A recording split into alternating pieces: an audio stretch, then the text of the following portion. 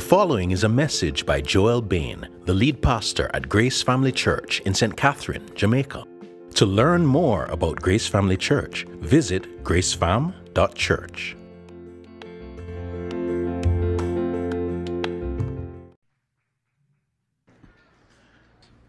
Good morning, Grace Family Church. Good morning to all of you who are our guests this morning. We've realized that baby blessings really bring people out, so we're glad to have you with us. My prayer is that as we sit under God's Word together this morning, that He would bless us with joy for this Christmas season. Would you please make your way with me to Luke chapter 2? As Sheldon said, we'll be in verses 22 to 40. I have three reasons for choosing this particular text today. Firstly, we've been making our way through Luke's account of the early church in the book of Acts since September. Since we're pausing that journey just for this Sunday, I can't think of any better place to focus on the meaning of Jesus' incarnation than to look at a story in Luke's former book. Secondly, this story of Joseph and Mary dedicating Jesus to the Lord at the temple in Jerusalem seems like a wonderful one to preach in this season of many baby blessings. Today makes 4 in 2 weeks, so we are racking them up. And it really is wonderful to be able to celebrate with families, to celebrate with parents. We love the children whom God has blessed us with, but God's greatest blessings come to us not through offspring, but through His Son, whom He has given to us. Thirdly, Advent is about anticipation. In the Christian calendar, Advent is a season leading up to Christmas, beginning 4 Sundays before December. The word Advent means coming.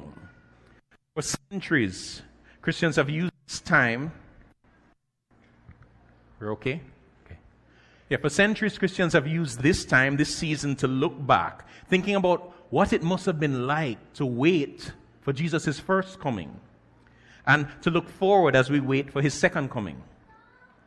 This passage captures that anticipation and Jesus' arrival for 2 characters whom we'll meet in the temple, Simeon and Anna. It's a wonderful text to help us to stir our own anticipation for Jesus. And you see, the thing about it is that our anticipation for Him can be so easily muted by the noise of both good things and hard things in our lives.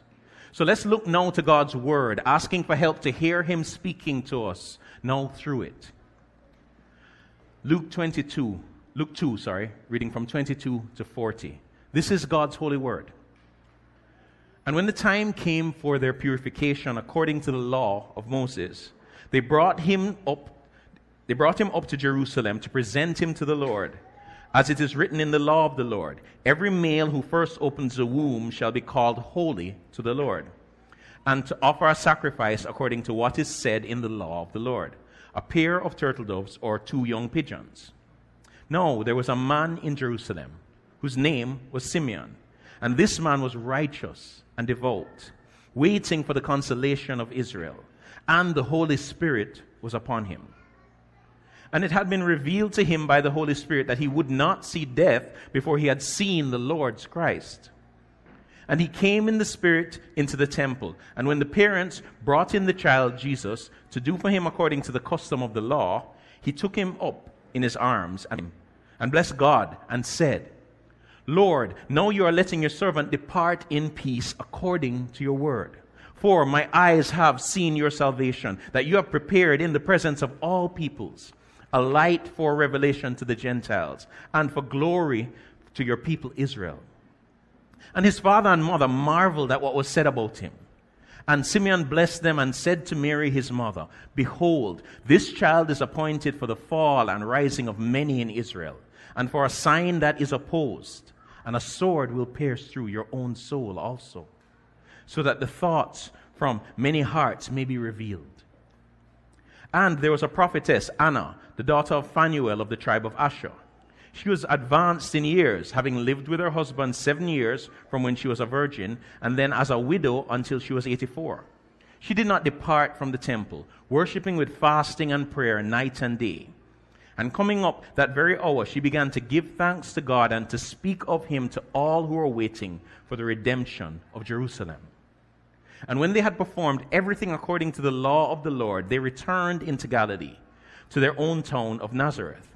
And the child grew and became strong, filled with wisdom, and the favor of God was upon him.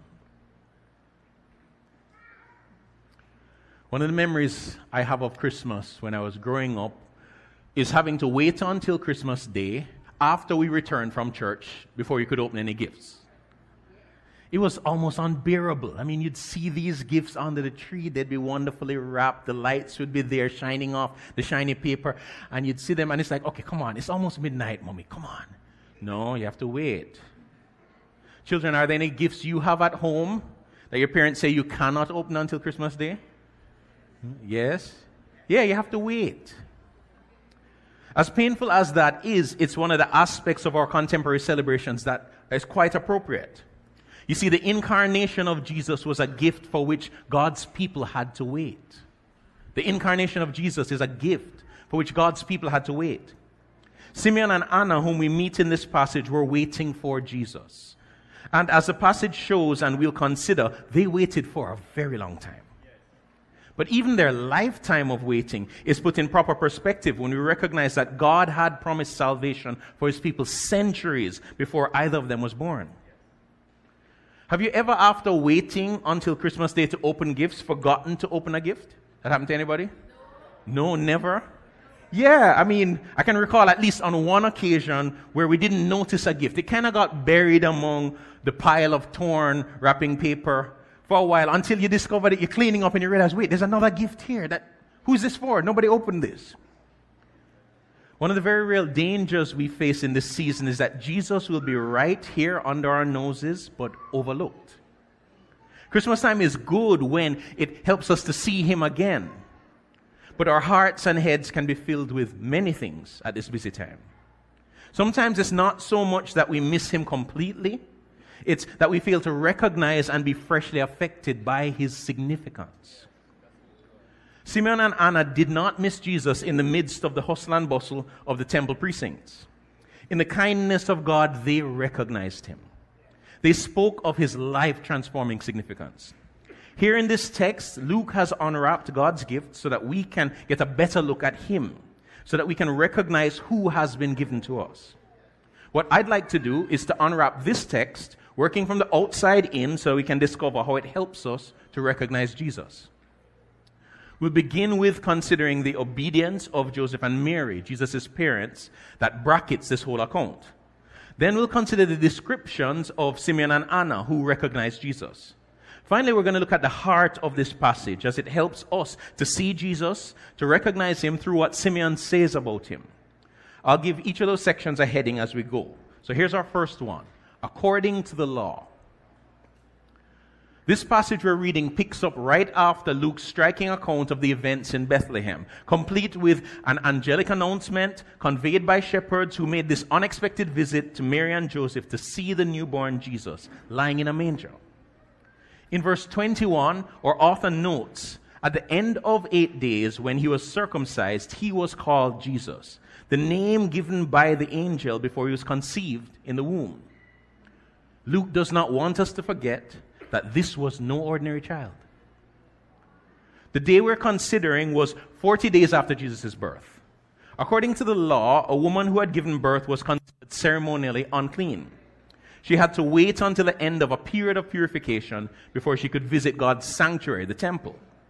And then to complete the process, she needed to bring 2 animals with her to the temple to give to the priest, one for burnt offering and the other for sin offering.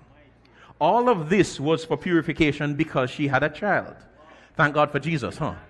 I'm glad nobody's bringing me animals this morning, like to tear birds in two or anything like that. I'll take this role on this side of the cross. There was something else going on, though. Mary and Joseph took the occasion to complete the occasion of the completion of her purification to present Jesus to the Lord. According to the law, every male firstborn child was set apart for God in a special way and needed to be redeemed. Mary and Joseph weren't actually required to take Jesus with them to the temple, but it probably made sense to make the journey together since Bethlehem was only about 8 kilometers from Jerusalem, meaning around the distance from Papine to Halfway Tree. Mind you, on foot. There's an echo in this story of the Old Testament story of Hannah, who prayed earnestly to God for a son, and then brought the boy Samuel to the temple to give him back to the Lord. Luke seems to be indicating that Mary and Joseph understood that this little boy did not belong to them, but to God. Jesus is unique, of course, but recognizing that in a similar way, our children are gifts from God and do not belong to us, but to Him, helps us to approach the task of parenting with faithfulness, with humility, and with dependence on God. Notice this in the text. Luke mentions the law 3 times between verses 22 and 24, and then once more again in verse 39. He says, "And when they had performed everything according to the law of the Lord, they returned into Galilee to their own town of Nazareth." Why is Luke underlining this about Jesus' parents? I think he wants us to recognize them not only as favored, but as faithful people. Everything that happens in this story is packaged within the faithfulness of Joseph and Mary to God's law. They didn't just throw out the manual and wing it. I mean, the Messiah is here. Why do we need this stuff? They did what God said they should do in His Word, and they did it all. I can't summarize this any better than the commentator Tom Schreiner. Luke reminds us that Joseph and Mary were marked by ordinary, everyday obedience to what God commanded. They experienced some remarkable events at Jesus' birth, including the words of Simeon and Anna recorded here. But most of their lives consisted of trusting and obeying the Lord, day in and day out, year in and year out. This ordinary, everyday obedience that marked the lives of Jesus' parents was inconvenient and costly. As we already saw, it involved walking 8 kilometers with a newborn just over a month after giving birth for Mary. But there's another detail here. The sacrifice that they brought, a pair of turtle doves or 2 pigeons, was what was stipulated according to the law for the poor to bring, those who could not afford to bring a lamb. So obedience required them to use what little they had to buy these birds. These favored and faithful people were poor people. We're still looking at the outer wrapping of this passage.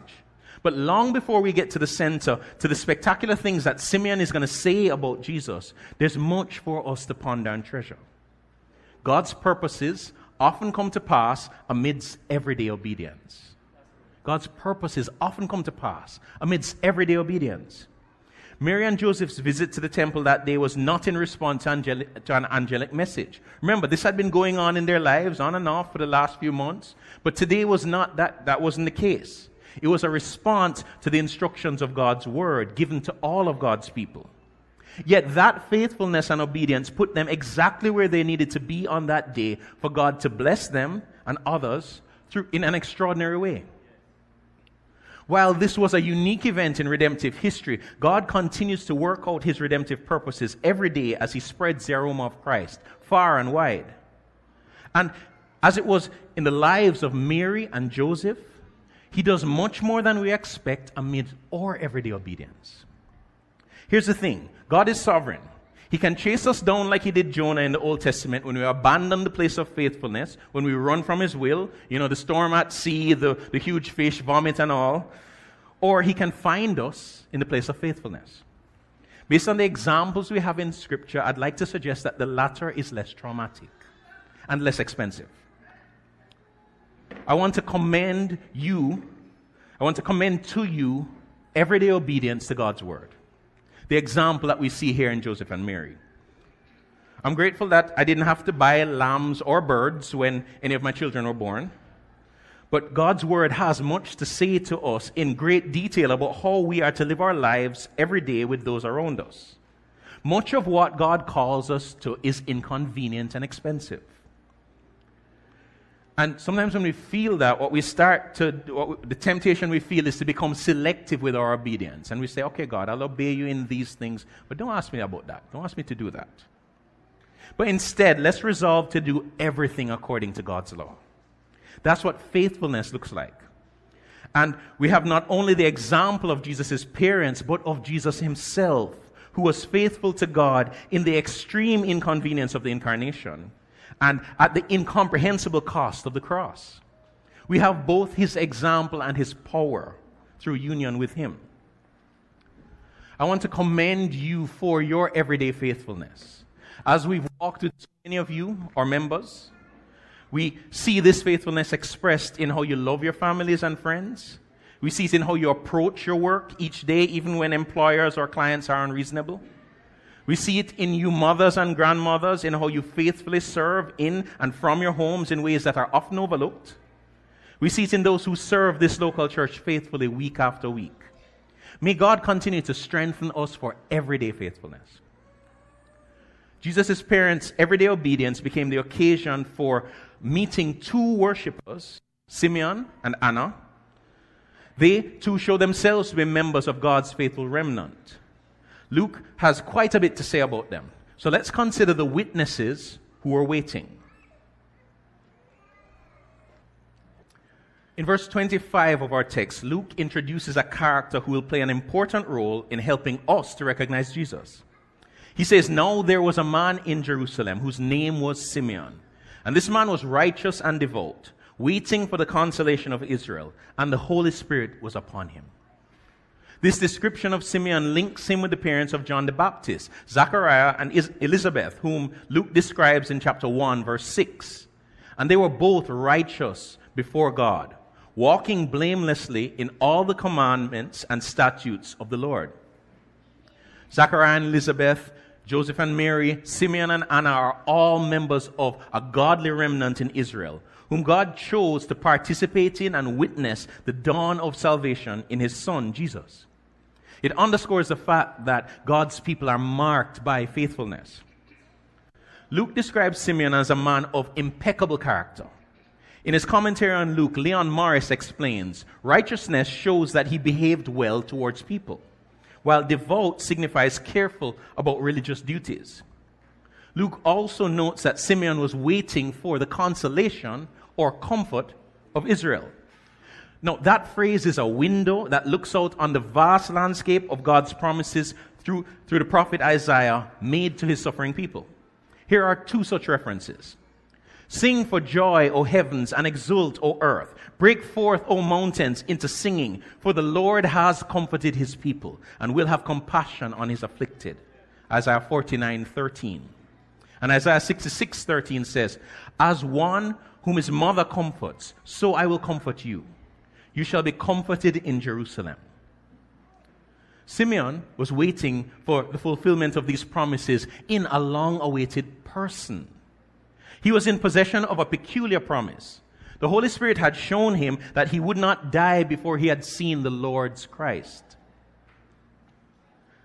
That word Christ is the Greek translation of the Hebrew Messiah, which means anointed one, the king whom God was planning and had promised to send to save his people. Because of that promise and Simeon's response that we'll see in verse 29, most readers and commentators assume that Simeon was quite old by this time. So think about it. How long might Simeon have been waiting on this promise? 20 years? 40 years? More? Waiting is what links Simeon with Anna, whom we meet in verse 36. Luke points out that she was well advanced in years. She too had been waiting, a fact which becomes clear when she recognized Jesus and began to speak encouragement to all who were waiting for the redemption of Jerusalem, paralleling Simeon's hope. These two witnesses, their faces radiant, though etched deeply with the lines of age, stand side by side as a portrait of a tremendous truth. God's faithful people are marked by hope in his promises. God's faithful people are marked by hope in his promises. Even in the darkness of waiting described by the prophet Isaiah, these two lived with their eyes eastward, straining to see the first beams of promised light break the horizon. God's faithful people are marked by hope in his promises. Surely that should be the case with us. Surely we have much more reason to be marked by hope than Simeon and Anna did. They could not have possibly understood the magnitude of the redemption that Jesus would accomplish and the love he would display.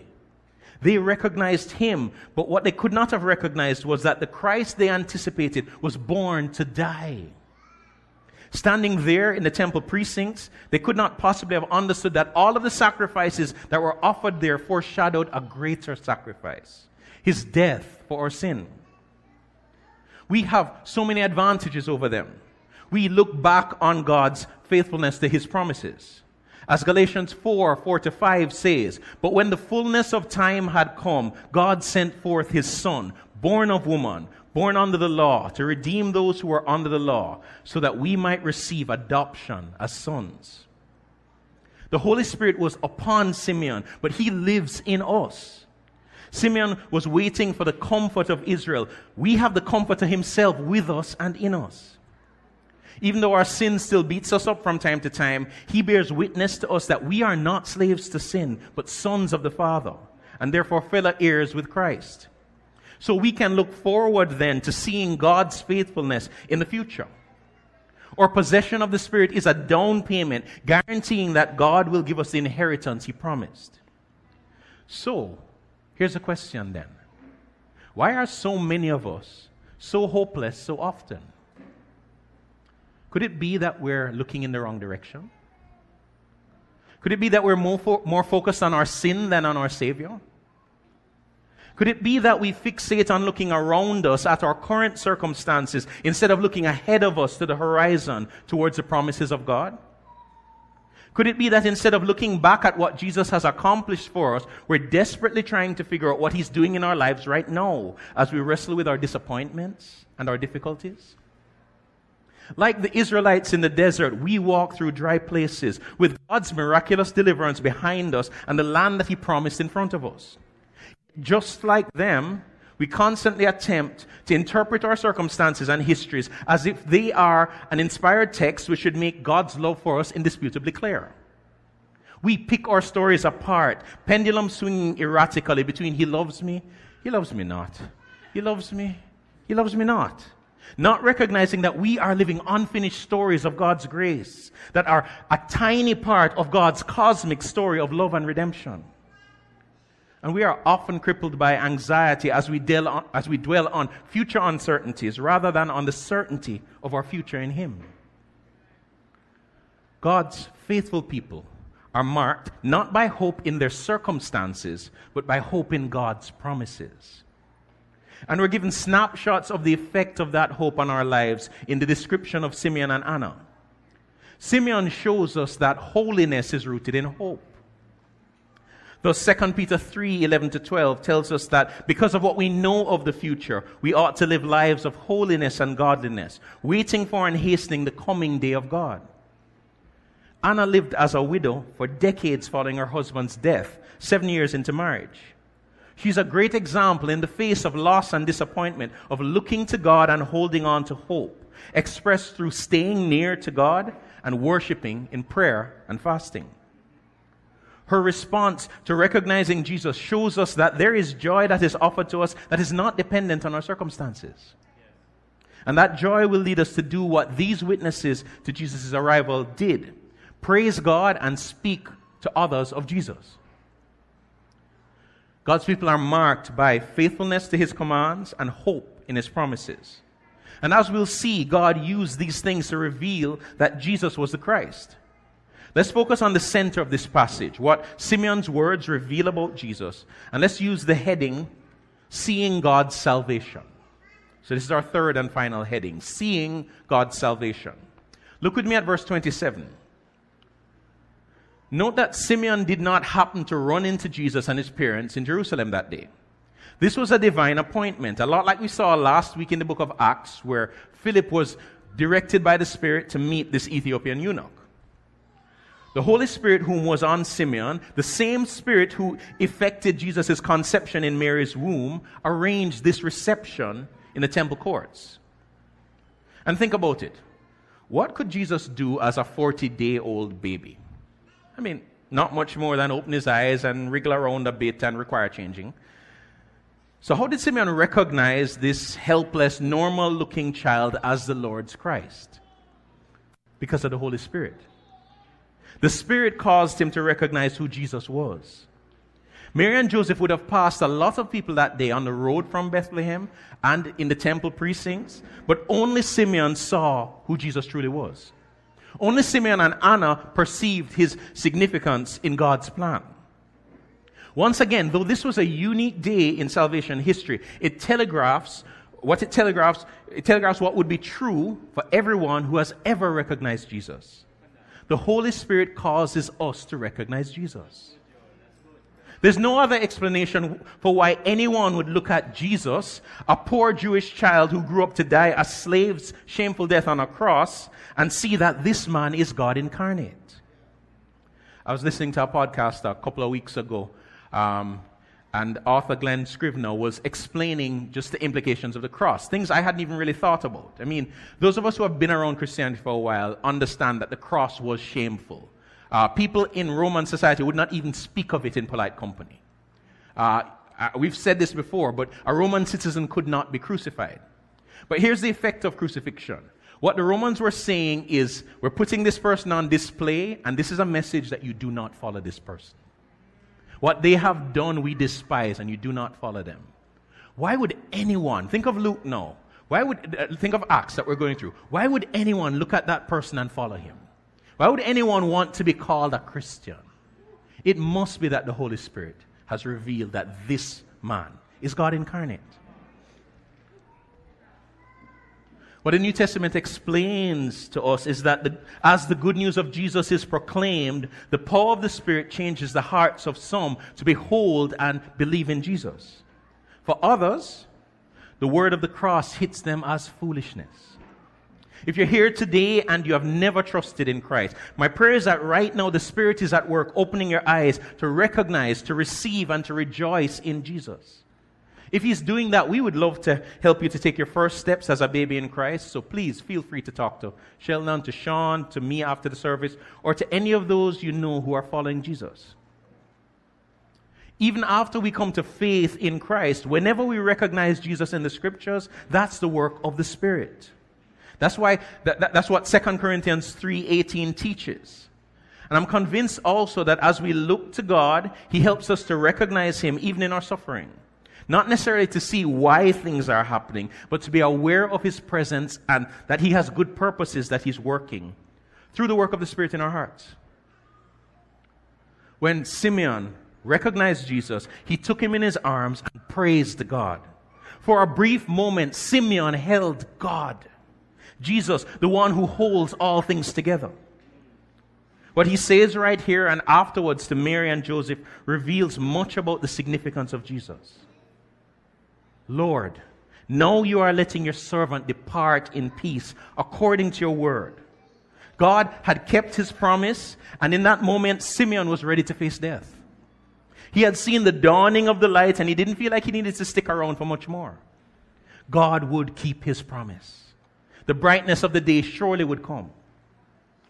Recognizing Jesus as the Lord's Christ, the fulfillment of His promised salvation, helps us to face even death with peace.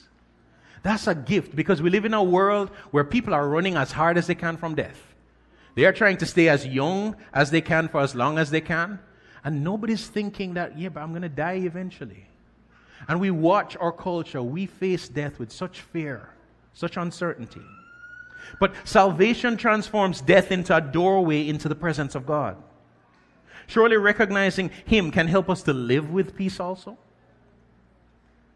For my eyes have seen your salvation. At the heart of Simeon's exuberant expression of praise and confidence is this: God's salvation is a person whom we must recognize, whom we ought to receive and rejoice in. That's what we see in this text. Jesus is the embodiment of God's salvation for everyone all over the world, in every culture and every situation.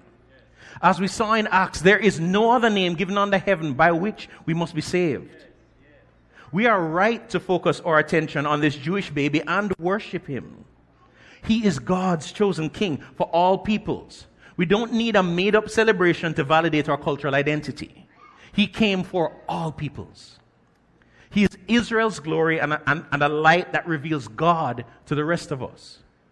The author David Murray makes this spectacular connection between this passage and Exodus. Simeon identified the bright glory cloud that shepherded Israel through the wilderness in the Old Testament as the Son of God he was snuggling in His arms. What was cloud and fire was now flesh and blood. So let's work out some implications. What this means is that salvation is not a collection of truths that we must embrace.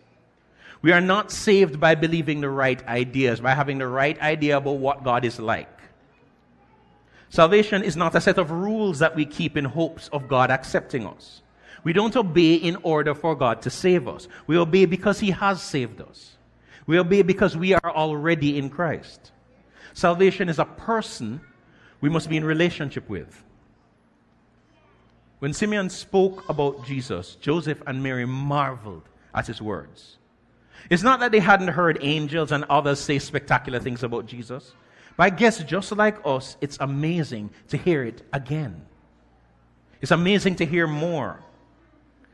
Simeon blessed them and said something peculiar and perturbing to Mary. Behold, this child is appointed for the fall and rising of many in Israel, and for a sign that is opposed, and a sword will pierce through your own soul also, so that the thoughts from many hearts may be revealed. Now, what is that about? Tom Schreiner offers some help. God had destined that those who belong to Jesus, who He says will be many, will fall before they rise. Probably the same group will both fall and rise. In other words, suffering will precede glory for Jesus' disciples. Those who belong to Jesus will be vindicated ultimately, but not immediately. Simeon warned that Jesus would suffer, and His suffering would be felt particularly by Mary, His mother. Though He was the Lord's Christ, He would not be universally embraced by Israel. He would divide opinion and be opposed. And how people respond to Him would reveal their hearts. And that's still true. How we respond to Jesus reveals our hearts. There's no neutral position. When presented with Jesus, everyone chooses Him or rejects Him. Even at that tender age, Luke wants us to recognize the grace of God on Jesus. This passage concludes with Joseph and Mary returning to their hometown of Nazareth. And Jesus grew up, gaining strength and wisdom with God's grace resting on Him. And the grace of God still flows through Him, even to us. So if we were to gather together then the treasures from this passage and put a bow around them, what would we have in front of us? Jesus is God's salvation, for whom we faithfully wait by recognizing and rejoicing in Him. Jesus is God's salvation, for whom we faithfully wait by recognizing and rejoicing in Him. God's long-promised salvation arrived in the flesh in Jesus nearly 2,000 years ago. He has been given to us. That's what we celebrate rightly at this time of year. We once walked in darkness, but as those reunited to Jesus by faith, we walk in the light. That means that our waiting is different from that of Simeon and Anna. Yet we too must wait for the completion of Christ's work to be with Him, our Savior, who is our treasure. And waiting is always hard, isn't it? It takes its toll on us. Let's learn from Joseph and Mary and Simeon and Anna. Let's strengthen our hearts for faithfulness, for everyday obedience to God's commands. For us, that comes through continually recognizing who Jesus has become for us and rejoicing in our salvation in Him. Let's continually feed on His word where He's revealed. Let's encourage each other in Him and remind each other of His faithfulness and His promises. Let's seek to be filled with the Spirit and to keep in step with the Spirit so that we'll be enabled to see the ways Jesus is with us in the marvelous, in the maddening, and in the mundane. All of what we seek is the work of the Spirit and the gift of God to us in Christ. We can't manufacture it, but we can open our arms to receive it. And what God gives us in all of this is joy. When we consistently see Him in the Scriptures and recognize His presence with us in our circumstances, we will rejoice in Him and He will be on our lips. Jesus is God's salvation, for whom we wait faithfully by recognizing and rejoicing in Him. May we speak of Him to those who are waiting for His return and to those who need to see Him clearly for the first time. Let's pray together.